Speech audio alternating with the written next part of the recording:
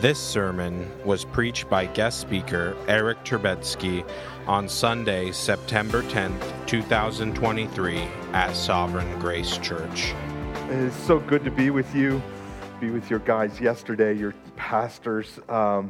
Greetings from all your sister churches. If you're new to this church, or you're a guest or whatever you're catching, there's been a number of mentions of sister churches. We're part of a family of churches, and in particular, just representing your sister churches throughout the Western U.S. Just send in your greetings.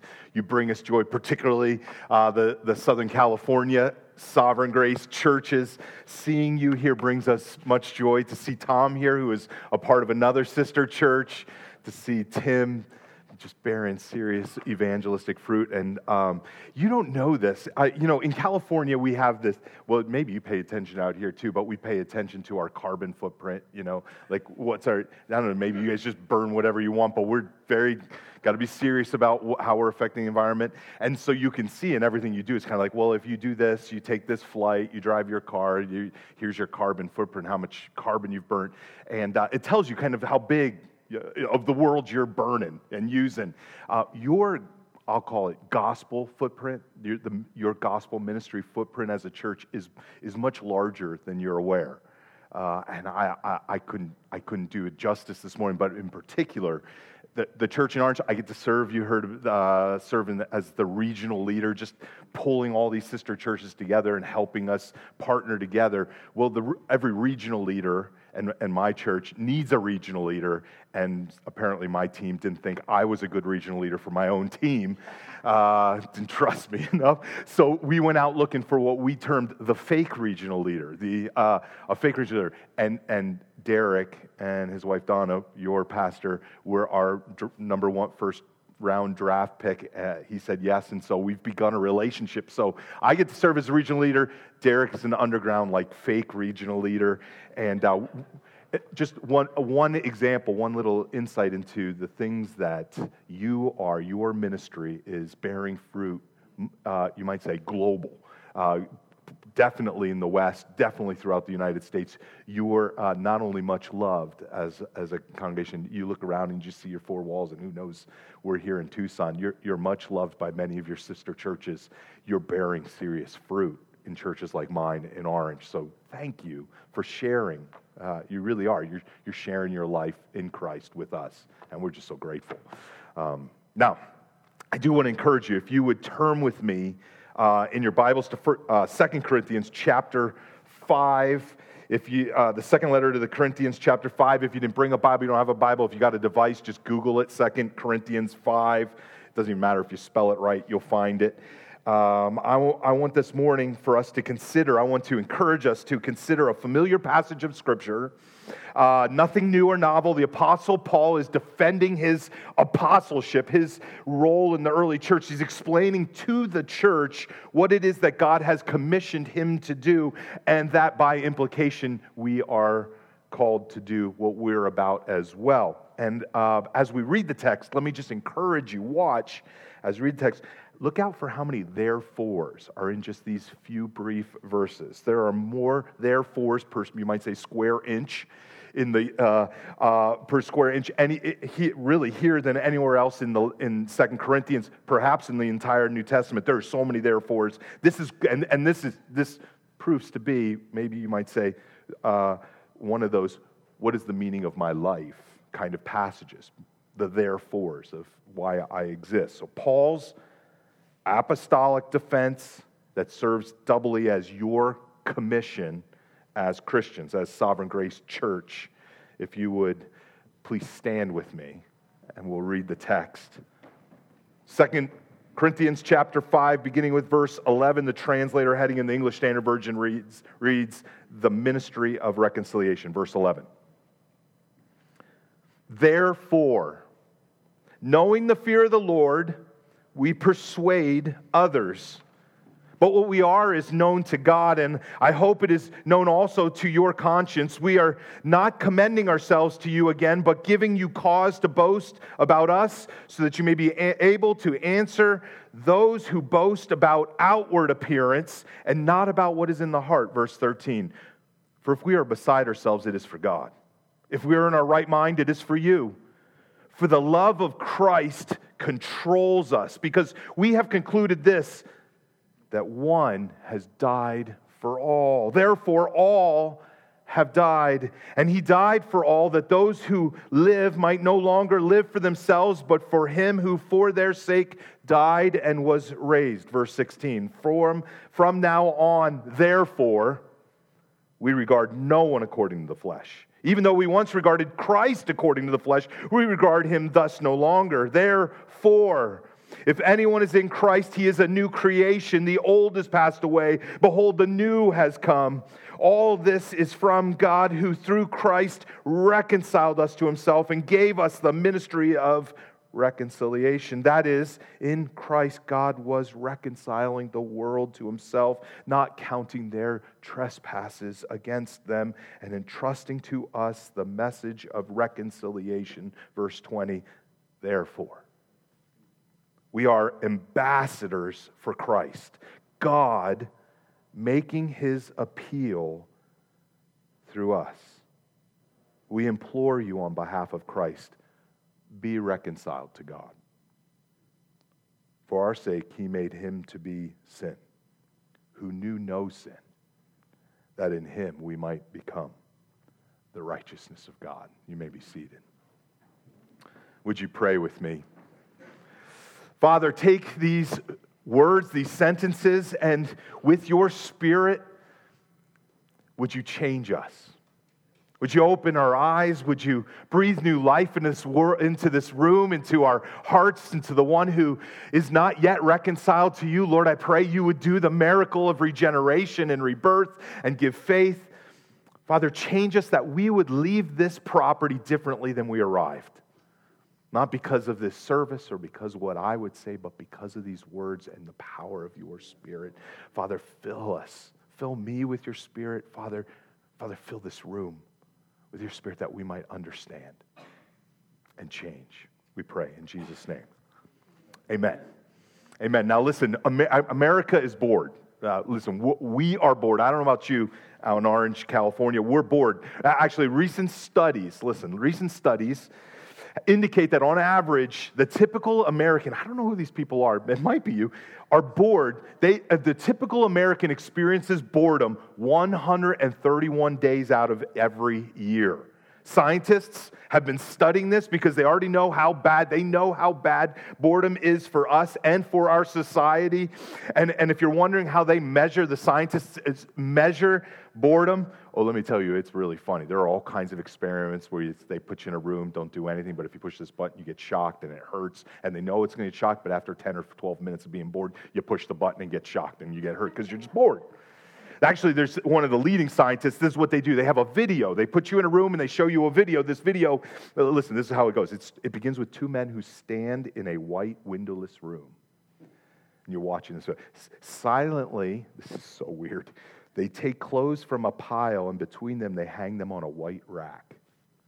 A shirt, a sweater, a sock, underwear. The seconds are ticking by on this video, 15, 20, 40, 60 seconds. The men just keep hanging laundry, right? 80 seconds. One of the men asks the other man for a clothespin. You just got to sit there and watch this video. They keep hanging laundry. And the video goes on for over 5 minutes. And unsurprisingly, after they're watching the video for 5 or so minutes, they ask the viewer a question. Do you feel stuck in a situation that feels irrelevant? And unsurprisingly, the answer, yes, they are diagnosed as clinically bored. Which, funny enough, is the way I feel when your pastor talks about the Denver Broncos. Clinically bored. No. Listen, how about us as a church? Are you bored? Are we bored? How would you answer the question? Think about your life. Think about this church. Think about your life in the church and with your friends and with your brothers and sisters and your work and your school and all those things. Do you feel stuck in a situation that feels irrelevant? Do you feel stuck in a situation? Are you bored? I got one goal this morning, to remind myself and you, to remind us of how unboring this thing is that you and I are called to do. A life. Listen, our lives, they're full of wonder, worthy of devoting. We have a life and a calling that is worthy of devoting everything we have to pledge ourselves body and soul to. If you want the kind of staying power to be a Christian, and I don't know about you, but I see a lot of people that they just seem to fall away. They get bored. If you want the sustaining power as you play your part, and we're all swept up into God's redemptive purposes and plans, here in Tucson, in California, out into the world, we must, for our own good, begin to marvel more and more at our mission. What it is that we've been put on this planet to do. When we read like we are today, God is making his appeal through us. Our first questions, like if you want sustained power, can't be, they shouldn't be, like when and where, get out a map, let's draw something. Instead, it needs to be, why would God be making an appeal at all? Why would God make an appeal at all? Why is this even a thing that you and I are called to do? Why is God making an appeal at all? This is what the marvelous part of our mission is. This is the marvelous part of the mission of God that is so often overlooked. God is making his appeal to sinful men, through sinful men, like women and children and young men and older men, an appeal that there's an offer of forgiveness for every sin. Salvation for anyone who will receive and believe the Son, relenting and repenting from our sin, experiencing the beginnings of a new creation in a created order, and then joining God in this marvelous mission over again. That this is a thing at all should surprise us. So that's all I got this morning is to help us marvel again at this mission, the marvelous mission of God. Would you look with me at verse 11 again? Three why questions. Instead of a map and a strategy, 3 why questions as we consider our mission. Number 1, why would God persuade? This will make you marvel. Like, why would God persuade? Verse 11 again, look. Therefore, Paul writes, knowing the fear of the Lord, we persuade others. Stop right there. This is interesting. This is an interesting business that the Apostle Paul is conducting. For in one hand, he is no way communicating that he's been attempting to impress them, the Corinthians, or to sell them on something with a slick presentation and some slides and innovative argument. No, quite the opposite. That's why this text is here. He's actually contrasting himself with these other so-called super apostles at the time, which the Corinthians had been attracted to. That's why he continues in the middle of verse 11, if you look. But what we are is known to God, and I hope it is known also to your conscience. Not your expectations. This isn't a really fancy presentation. It's not meeting your standards, but internally, spiritually, discerningly, in your hearts, Paul is saying the power of God is at work through the plain preaching of Christ and Christ crucified, and it's being authenticated, and you can agree with him. Verse 12, we're not commending ourselves to you, again, but giving you cause to boast about us, which should be even more perplexing. Why? It seems as if he is saying my persuasion is about my ministry. But Paul's saying, boast about us. He's more like you can boast about the work of God through Paul and his associates. In spite of Paul and his associates, the Corinthians, Paul is saying, if they were honest, would admit, as he explains earlier in his chapter 4, we sang a little bit about it. Well, we have these treasures. We have this treasure in jars of clay to show the surpassing power belongs to God and not to us. Or I love how one scholar interprets this. He translates this little passage right here. He says, we have been made a theater show for the world. Made a theater show for the world. We're not commending ourselves, verse 12, to you again, but giving you cause to boast about us, what God has done, so that you may be able to answer those who boast about outward appearances and not about what's in the heart. Verse 13. For if we are beside ourselves, it is for God. If we are in our right mind, it is for you. Paul is persuading. But in his persuading, he is not trusting in his power of persuasion. but the Lord's. Which brings me back to my question. If God is able to save, and He is, and you catch that little phrase actually there in the knowing the fear of the Lord, if you saw that there. Knowing that God is sovereign and does whatever He pleases, and this surely extends to His mission to ransom people from every nation for His Son and for His good pleasure. If that's the case, God can save, and it is, then why is He persuading anyone? Why is He persuading when He could simply decree? Right? He could decree. He could just do it unilaterally. Listen. This is why you marvel. This is the greater glory, causes us to marvel in the mission. God Himself creates us, but we reject Him. This is the big story, right? The plot. He doesn't simply then turn the game board over and shuffle the pieces and restart the game. He sets out to win us. That's this whole book's about this. He sets out to win us like a bridegroom sets out to win his bride. All His power engaging us. All head, heart, and soul. I love how another author, Richard Phillips, he says it so well when he says, this irresistible persuasion glorifies the entire Trinity. Listen to what he says. By proving how intimately involved God is in every conversion. Why is He persuaded? How intimately God is in every conversion. It reminds us, this power of persuasion, that when we speak about God's grace, we do not mean that God sits afar, but rather God places His holy hands on our filthy hearts. With more personal contact than a surgeon uses in operating on our bodies, God is intimately involved in saving our souls.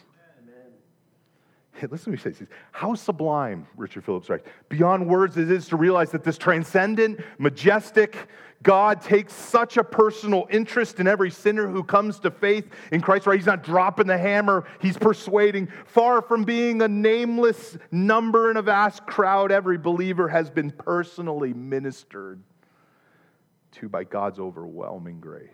Persuasion. Truly He is to us, Phillips writes, as a father is to his dear children, which is the Christian name for God. Father. God could just drop the hammer and save a few. But instead, He woos. He woos.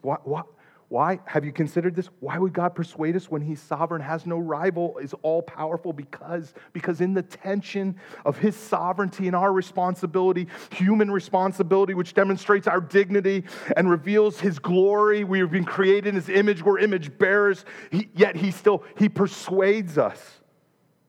As Paul the Apostle was persuaded, and you and I have been persuaded, and so many have been persuaded. On the evening when I was born again, listen, it felt like it was my decision. I decided to follow Christ. My conclusion, my salvation, as if the preacher had preached the gospel invitation just one more time, and my heart and my life, it just dissolved into a puddle of tears. Maybe it was his convincing speech, his persuasion. No, in the end, it was the Lord persuading and then conquering my heart for His greater glory. What a marvelous design.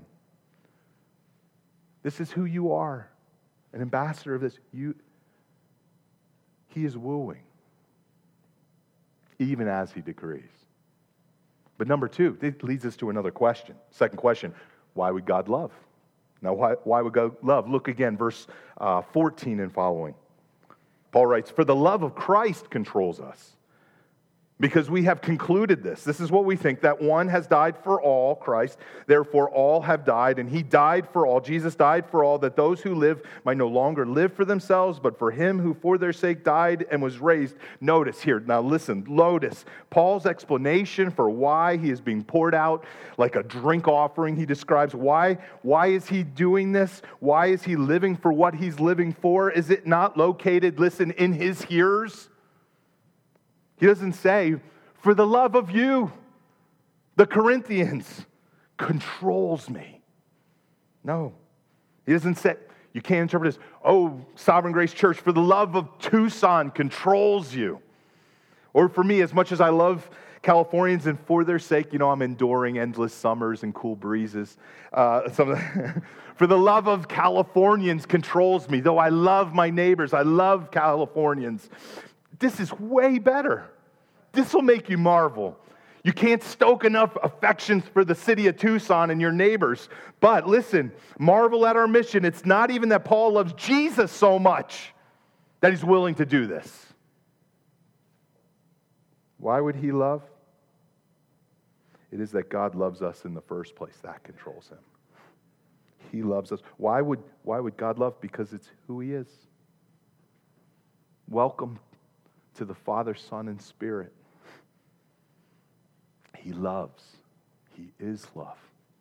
Michael Reeves, in his wonderful book about the Trinity, Delighting in the Trinity, he states that, comparing our God, the Lord, to all the other so-called gods, this is what he writes. Here is a God who is not essentially lonely. He doesn't need us. He isn't lonely.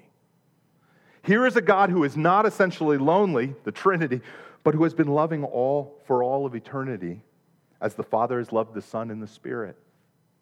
Loving others is not a strange or novel thing for God at all. Michael Reeves says, it is the root of who he is. How marvelous. How marvelous. These are the kinds of things that will make you excited about evangelism and church planting and parenting.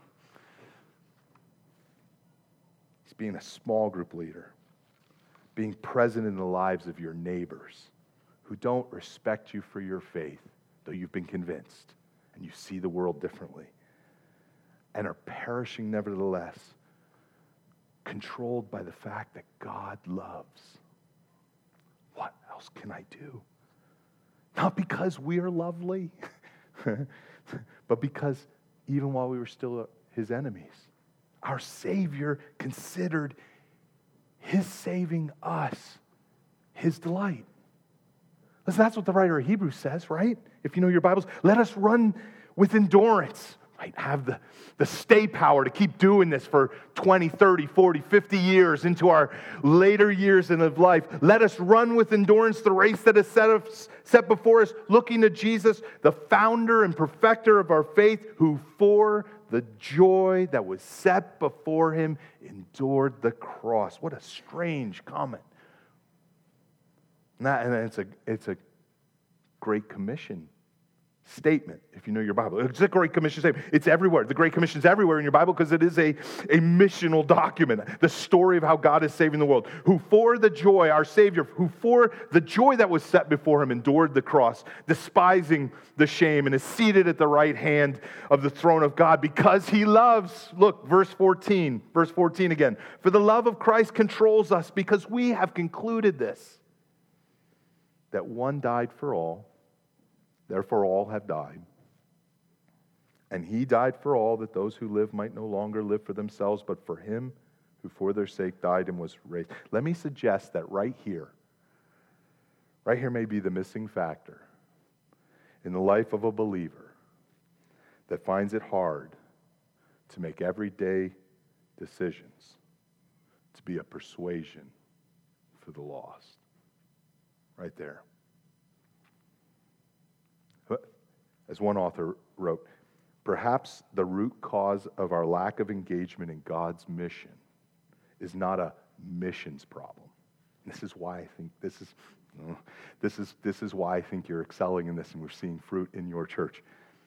The root cause of our lack of engagement in God's mission is not a missions problem, but a gospel problem. We demonstrate it by our inaction, in action, that we no longer marvel. We are unaffected by the beauty of what God has done for us in Christ. And so we live for some other goal. We get bored and we move on for some other purpose. What's your life mission statement? I don't have one. We feel stuck in a situation that feels irrelevant. Got to get this. By this we know love, that he laid down his life for us. There's a mission statement. You want to be a pastor, a church planter, a missionary, want to be a deacon, want to be a small group leader, want to be an evangelist, you want to be married, you want to be a parent, you want to be someone who's loves their neighbors, is involved in their community, even in relative obscurity with no fanfare. Once you want to be a Christian, faithfully following Christ, not falling away as so many do. You got to fill up on this mystery so long hidden, now revealed, that God the Father, the Son, and the Holy Spirit in harmony together from all eternity has come to us in the person of Jesus Christ, who agreed with the Father to enter your dark world, live for you, die for you, and be raised out of the grave for you, that he might demonstrate his love for you and save you and redeem you and reconcile you and invite you into his world and his mission.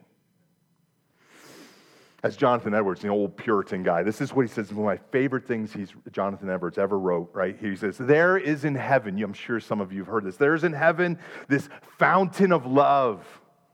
It's beautiful. There is in heaven this fountain of love, this eternal three-in-one, it's God himself, that without any obstacle to hinder access to it in heaven. There in heaven, this glorious God manifested and shines forth in glory and beams of love.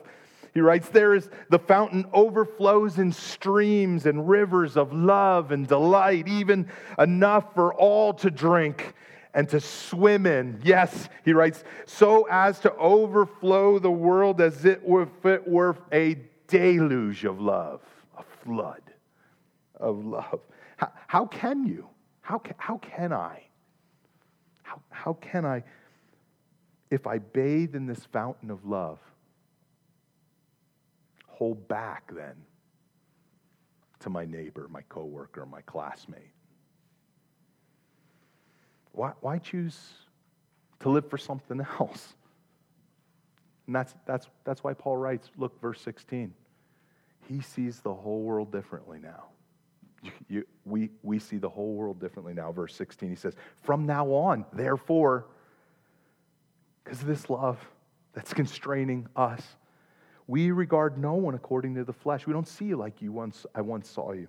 Even though we once regarded Christ, we saw him according to the flesh. We regard him thus no longer. Therefore, if anyone is in Christ, he's a new creation. The old has passed away. Behold, the new has come. Listen, resurrection power. We're watching it happen. Dead men walking. This reminds me, I don't know about you, but COVID was pretty rough out in California.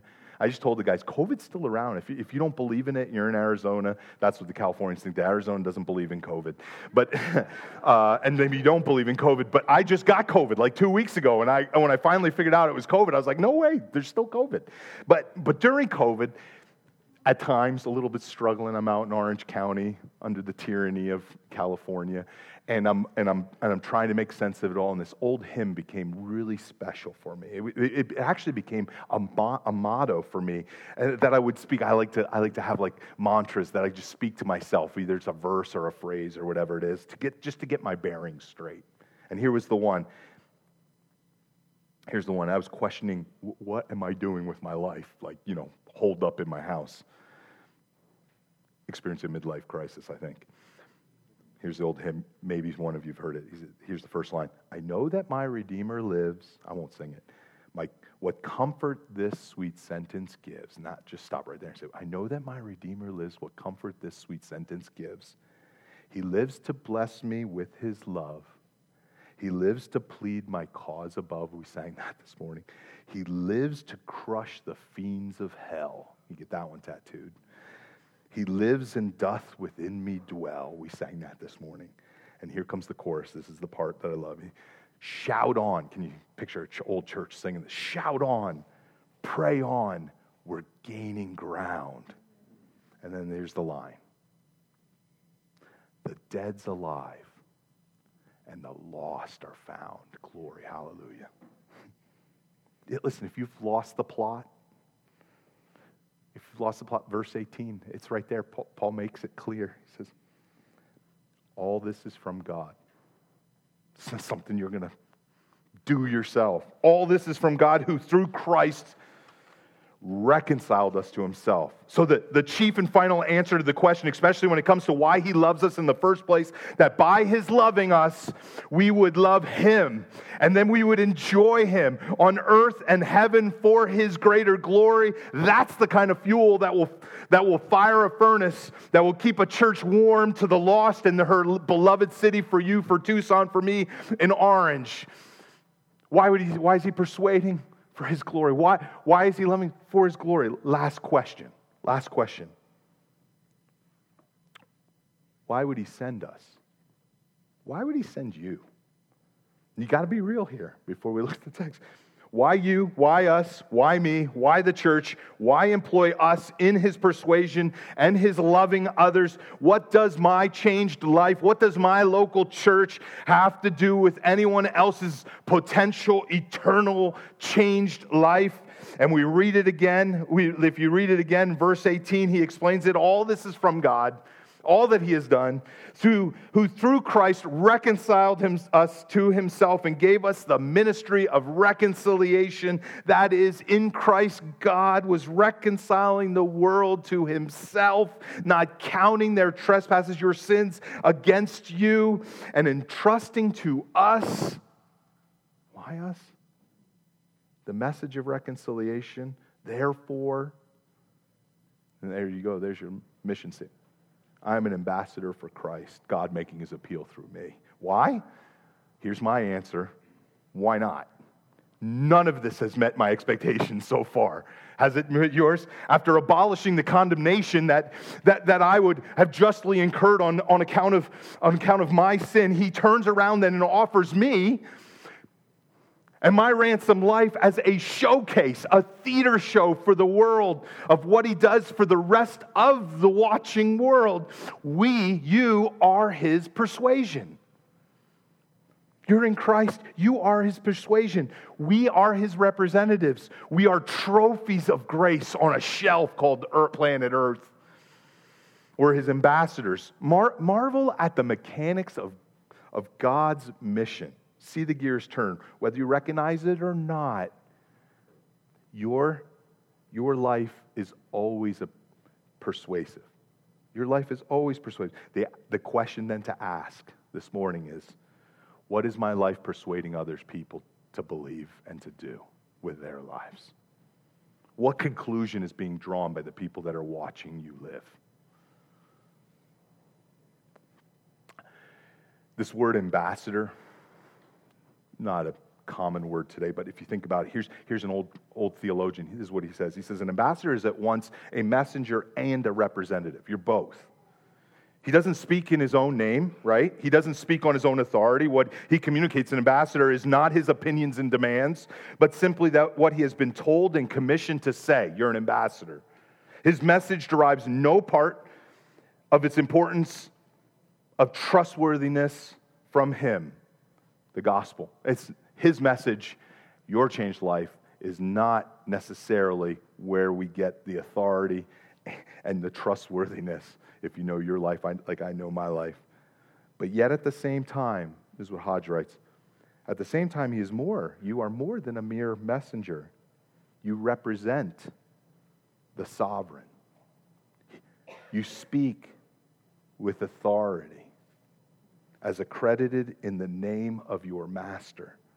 Listen, people are starving for what you got. People are starving for what you got. They're bored. They're bored and they're scratching around looking for something. They want something. They need something that you have. Most don't know it, of course. They think they're starving for success, right? Or more money or acceptance or excitement, you name it. And you have found yourself in this generation, in this place, in the city of Tucson, in this church for such a time as this, and for the people that are around you. It's not a coincidence. You are not ultimately a husband or a wife. That's what Paul's saying. You're not a mom or a dad. You're not single or married or widowed or divorced. You're not defined by how you look, but by what you wear, by the team you root for, what you do for a living, how much money you make, where you live, by who you cheer for. Listen, your identity is not found in your gender. The world's looking. Your ethnicity, your socioeconomic status. You're not defined by your past. As an addict or an alcoholic or a victim of abuse in one way or the other, you're not what your counselor says you are, or your genetic makeup of your past history says. You're not what your supervisor at work says you are by your present performance. You're not what your parents and teachers say you are, and that's dangerous with kids in the room. You're not, young people, you're not what your parent and teachers might tell you are based on your future potential success and performance in this life. Listen, no, you are in Christ. Amen. Christ in you. He's your identity. And listen, don't let the world steal that from you. Christ in you, Christ now and forever. That's your identity. You have a new identification card, which leads to an entirely different perspective and purpose and goal and mission.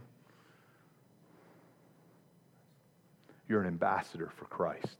God making his appeal through you that the world might be reconciled. If I could invite the worship team up. Listen, marvel once more at the mission of God. The dead are alive, the lost are found. He loved us and pursued us. He pursued you, and he's wooing you, and he saved you, and it doesn't end with you. That's what Paul is saying here. It didn't end with him. And so we say, Sovereign Grace Church of Tucson, in every way, the more mature we get, the less entangled, more clear it gets, the less entangled in the world's affairs and the things of this earth charm us, the more our heart breaks for those that are perishing before our very eyes. Listen, but it's not the social ills that make you grown. You're not an ambassador of whatever program out there, some social program. It's not the loneliness or the brokenness or the sickness or the abuse or the wars or the hate. No, although they are all heartbreaking, we no longer see people the way we once saw people, but instead we embrace our therefore. Don't let Tucson have their own therefore. This is your therefore. It's a lifestyle. It's a choice, a decision. Therefore just to look at verse 20 again, therefore I am an ambassador of Christ, God making his appeal through me. I implore you on behalf of Christ, be reconciled to God. For our sake he made him to be sin who knew no sin, so that in him I might become the righteousness of God. And for whatever reason you find yourself here this morning, listen, don't let anyone keep you from this offer. Forgiveness for all the wrongs you've done. Every evil deed. Every consequence, all the shame and guilt, you can exchange it all for the sinless life of Christ. Today, the offer's ours, all of ours for the taking. Believe, confess, come out of the shadows, and allow him to wash you white as snow. You think you can fix it, but you can't. You need a Savior.